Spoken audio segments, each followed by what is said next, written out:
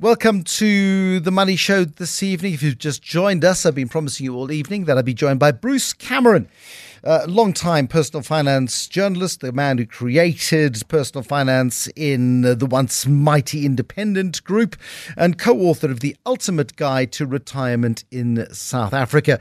And tonight, Bruce Cameron, you have suggested to us as part of our investment school that we really get under the skin of the two-pot system when it comes to retirement. Go back, please, to the origins of this two-pot system and what the thinking was in getting us to a point where we are now, where it's about to be implemented in September. It's quite a long history. The problem with retirement in South Africa is that only about 6% of people retire with an affordable pension. The rest are way below.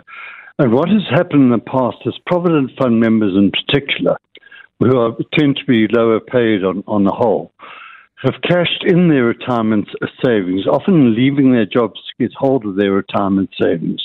And every time they do that, they lower the expectations of retirement. Now, the big thing with low-paid workers is they receive less anyway. So if we talk about a replacement ratio is what you use to find out how much your pension will be.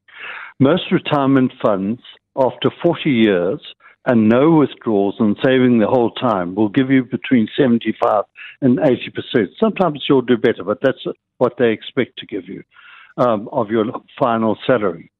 Now, most of the lower-paid workers get less than 50%, often far less if they cash in their retirement savings along the way. So none of them could retire. And this is what has been the big problem. It's always been said that it's the main reason why people don't retire with enough money is because they withdraw their funds along the way and they don't leave them and they don't get compounded interest. So government and the industry have been looking at it and considering what to do about it. And this was aided by COVID-19, because when COVID-19 came in, you had all these people who were underemployed or lost their jobs and needed money urgently. The only place where they had any money was in their retirement savings. And the other big thing is that they said that if you needed access, you didn't want to leave a job to get your hands on the money. So they proposed this two-pot system with a savings scheme and a retirement scheme, with 1/3 going to your savings schemes and 2/3 to your retirement scheme.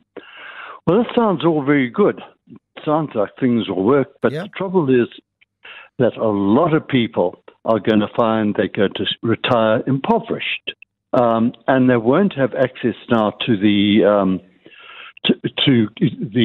state age pension fund or the state grants for old age pensioners, because they'll retire with money. And what's going to happen with most people, and this applies particularly to lower paid income workers, is every year they will draw the amount from the savings account, and it'll go on and on and on every year. So immediately they will lose their 1/3 of by the time they retire. And then they'll get the money that's only got a replacement ratio, probably around 20 or 25%, I would suggest. And no access to the state pension. So you're going to have a lot of impoverished pensioners. Not that people who are on the state pension are better off. They're not. They're badly off. I mean, it's just over 2,000 rand a month. You're not going to survive. But the interesting thing is 5.5 people live off that one pension, which, grandchildren, etc., all share on that pension. So this is not a solution to me. It's not an ultimate solution. No. It's not a solution. It's a populist idea which has been put into law, and the ship has left the harbour, the train has left the station, the bus has left the depot. It's happening, right? There's no way that this is going to be reversed. No. I think that what we need is a complete revision of the retirement system in South Africa. And I would suggest that we look at something like the Australian system, where you have basically industrialized funds. You have about 13 funds there, which are all broken up into different groups. So you all belong to one or the other. The other reason, by the way, that the lower paid people retire on a lower pension is because the insurance costs and the risk assurance and the costs of administering the fund remain exactly the same. So they pay exactly the same as somebody who's saving the full amount of 27.5% of their salary. So there has to be some sort of balancing out between the rich and the poor, much as you have in tax, where the poorer income earners will pay in less and the richer ones will pay in more.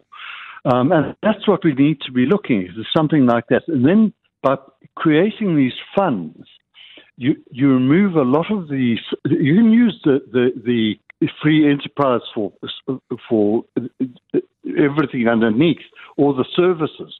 But the funds should stand alone, be controlled by independent trustees, and be above it all, and then pick and choose from the service providers below. At the moment, we've got this whole horde of different funds, somewhere around 10,000, not sure the actual figure, but somewhere around 10,000 that are active funds. And it's stupid. I mean, okay, we've moved, there's a great move to the funds provided by the commercial houses like Alexander Forbes and the insurance companies, etc. But that's not the answer. I mean, a lot of these companies have actually cheated the retirement funds in the past. And I don't have to name them, but there have been many, and many of the private ones have been cheated too by the employers. Or they've put up sort of like parking garages and got the retirement fund to pay for them and then paid the minimal rent. There are all sorts of problems with retirement funds. Yeah. The union funds are riddled with problems. Yeah, we run the risk of losing track on the topic. I mean, as fascinating as it is, and you know this industry better than most people, Bruce Cameron, I'm going to pause for a moment and ask you to come back and just explain the way in which the two-part system is going to work. I think it's really important that we understand probably the biggest shift in retirement savings in decades. And, it is the system with which we are stuck for now. Yes, it needs to change. Yes, it needs to be reformed. But for now, we need to understand what it is with which we are going to be contending from the 1st of September. With Bruce Cameron, who is the co-author of a massively comprehensive book, The Ultimate Guide to Retirement in South Africa. More with Bruce in a moment. The Money Show. Investment School. Before we rejoin Bruce Cameron this evening, Nikki Bush reminds us, just a little bit too late, Nikki Bush. Well, I've just seen the post. I don't think it's your fault. Nikki Bush, who is a coach and leads teams and helps people work better. She did a post this morning saying, today is the 29th of February. It's the 366th day or leap day in the year. Your yearly salary is based on 365 days in the year. Therefore, we are all working for nothing today. So take it easy. Too late, Nikki Bush. Maybe I'll take it easy tomorrow. In lieu of today. Put in a form and say, yesterday I worked for free. Today I want to take it easy, please. That's going to land well. Back to Bruce Cameron, the freelance journalist, the consultant on retirement funds. 1st of September, things change in the world of retirement savings, Bruce Cameron. It doesn't affect anything that we've been investing up until now, I think. It's just on new money that goes in from the 1st of September, correct? Yes, yeah. And people 5 years from retirement also won't be part of the system as well. Okay. So, but also any new savings you've got, 1/3 of your savings from September 1 will go to savings account, apart from initial, what they be referring to as a seed capital. That you'll be able to, everybody will have a new savings account set up from your retirement fund. They'll transfer the lesser of 10% or 30,000 Rand to your savings. That money you'll have access to straight away, and on an open basis. So if you don't take it this year, you can take it in 5 years' time if you want it. Your savings accounts will be limited to a withdrawal once a year with a minimum withdrawal of 2,000 Rand, but you'll be able to withdraw the whole amount if you want to, depending on the emergency. And the emergencies haven't been properly defined yet. That still needs to be done, but it looks like basically the retirement fund will decide on what the emergency is. And that can vary from another COVID-19 right through to sort of you need money to buy school books for your children, or big medical bills or whatever. So you would have to justify why you want to access your own savings, and somebody could say no to you if you said, well, I haven't had a holiday in 2 years and I fancy one because I feel like I need a rest, for example. The retirement fund may push back against that or not? I think it probably would, but you would, as with most things like that, you wouldn't go with a silly excuse to go there and you'd say, lie. no. Yes, you'd lie. Yeah, I've got to buy school books. Yeah, yeah, exactly. Quite straightforward. Yeah. So so it's an imperfect system. Is the money that goes into the savings portion going to be invested in the same way as the money that goes into the retirement portion of the savings? Each one of the retirement funds will have to make this decision, but I do not see it being anything but cash. So that's the other problem, is that you're going to get a low return on it. Absolutely. But I suppose if you belong to a sort of high-earning fund, then they probably won't do that. But I mean, it's going to have a huge effect on retirement savings. It's not a solution to the problem at all. No. I mean, is there a way of opting out of this? Can I say, I actually don't want to be able to access my retirement funds until I think the age now still is 55. I don't want to be able to access my retirement fund until I'm 55. I want to play by the old rules. Or do we have to now fall into this? You have to fall into it without even thinking about it. It's there. I think with things like a retirement annuity, you could probably say you can choose, if you've got the choice of the underlying investments, then you can say, well, I don't want them in cash, I want them in equities, and dictate it that way. But I think for most retirement funds, that are provided by employers, you're not going to have much choice. And if you're into a life assurance one where they choose the underlying investments, again, they're going to go for cash. But there are multiple aspects to this new system, therefore, that put you at greater risk in your retirement than you were before. And that first one is that, one, you can access up to a third of your retirement savings, which sit in these savings accounts. But for most people, their money in that 1/3 is going to be invested in an easily accessible liquid investment in the form of cash. And it's fine when interest rates are at 10%. You feel like you're growing nicely, and that's great. But ultimately, I mean, there's a median at which I suppose interest rates settle, deposit rates, 6-7% or thereabouts, which is barely going to cover inflation in real terms. Yeah, no, it probably won't cover inflation from cash. Cash has not had a very good record in South Africa. The only other alternative is to invest in an income fund, which is more likely to provide you than just straight cash. So, why have we allowed a system which ultimately prejudices lower income earners more than higher income earners? Why has this been allowed to go through? Has it just not been properly debated, argued, thought about? Well, two people benefit from this more than anybody else. The government benefits because it pays out something like 8 million Rand in old age grants to ex-servicemen and people who haven't got a pension. So that's a lot of money that gets paid out every year. About 7 billion Rand every year. So now, and there's a huge number of people on state-aided grants, something like 9.5 million people. They're not all on old-age grants, but they're a huge number. So how do you reduce that? You say to people, okay, well, you must save 2/3 for retirement.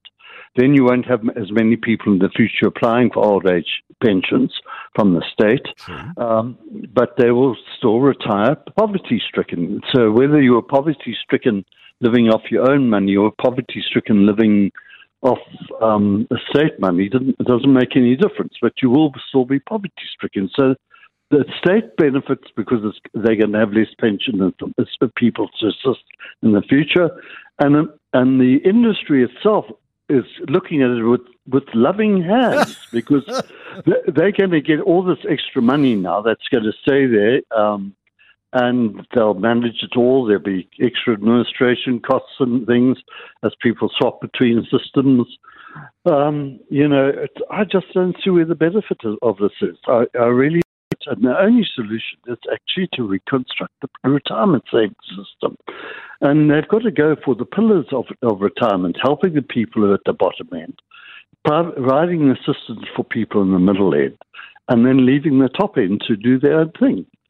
And that's the thing. I mean, it's incredibly frustrating to think that you're going to be regulated into a tougher retirement because of vested interests within government and vested interests within the retirement industry. And it just does feel as if it's time for I hate the word revolution, but a revolution or revolutionary thinking. And you're saying that the Australian system that you've studied is the most attractive, and we should be taking lessons, as we have taken lessons in our taxation system and others from the Australians. Yeah, we must remember that the Australian system is not hit by the Gini coefficient like we are. No. So that makes a big difference. So we'd have to look at our own circumstances a lot more carefully. But it won't work with this savings account. And the thing that really irritates me is all the welcome statements that have been put out by the industry. None, in fact, are drawing attention to the problems. They just want their hands on the money. Is there anything that we can do then to protect ourselves from being blindsided by this new rule? Not really. And the trouble is the other things that are happening that are also going to make it worse for pensioners. I mean, just this whole thing of prescribed benefits raising its head again. Oh, yes. I mean, they're going to borrow money on the cheap. That's what's going to happen. And that prescribed benefits, retirement funds, life insurance funds are going to have to invest in them. I mean, I could go over what happened with the apartheid government did the same thing. First of all, they did it to protect retirement savings against poor investments by the private sector, which were rife at that stage. But then the government also wanted the money, mainly to buy arms to defend the apartheid system. Yeah. And so you were getting less and less money as a result. The worst period was in the 1970s, when large amounts had to be invested in government bonds at severely discounted interest rates. And it was simply the destruction of retirement wealth. That's what it landed up as being. Then also, we had the retirement fund taxes that was introduced in South Africa, which varied between 25 and 9% on income from interest, rental income, and foreign income, and that ran from 1996 to 2007, which reduced the benefits. You've got fiscal drag in every budget, basically, which works in two ways. If you've got allowances, for instance, the 550,000 lump sum withdrawal from retirement funds hasn't been increased for some time. And then you have bracket creep, where you push into a higher margin because of your increase in salary.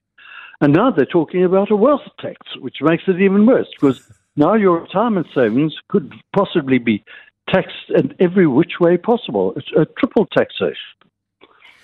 So, Bruce Cameron, thank you. Not everybody's going to agree with your perspective, Bruce Cameron, but I'm grateful for it. Thank you very, very much indeed. The industry, no doubt, will want to push back against it.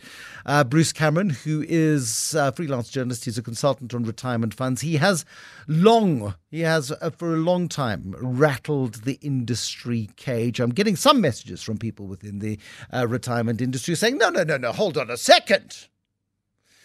Next week's investment school, producers, is solved.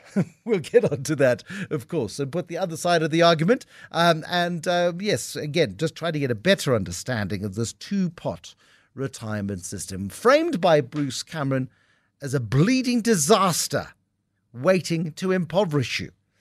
Now, that's his perspective on this. the investment industry will have another one. Let's see who we can find to balance it out.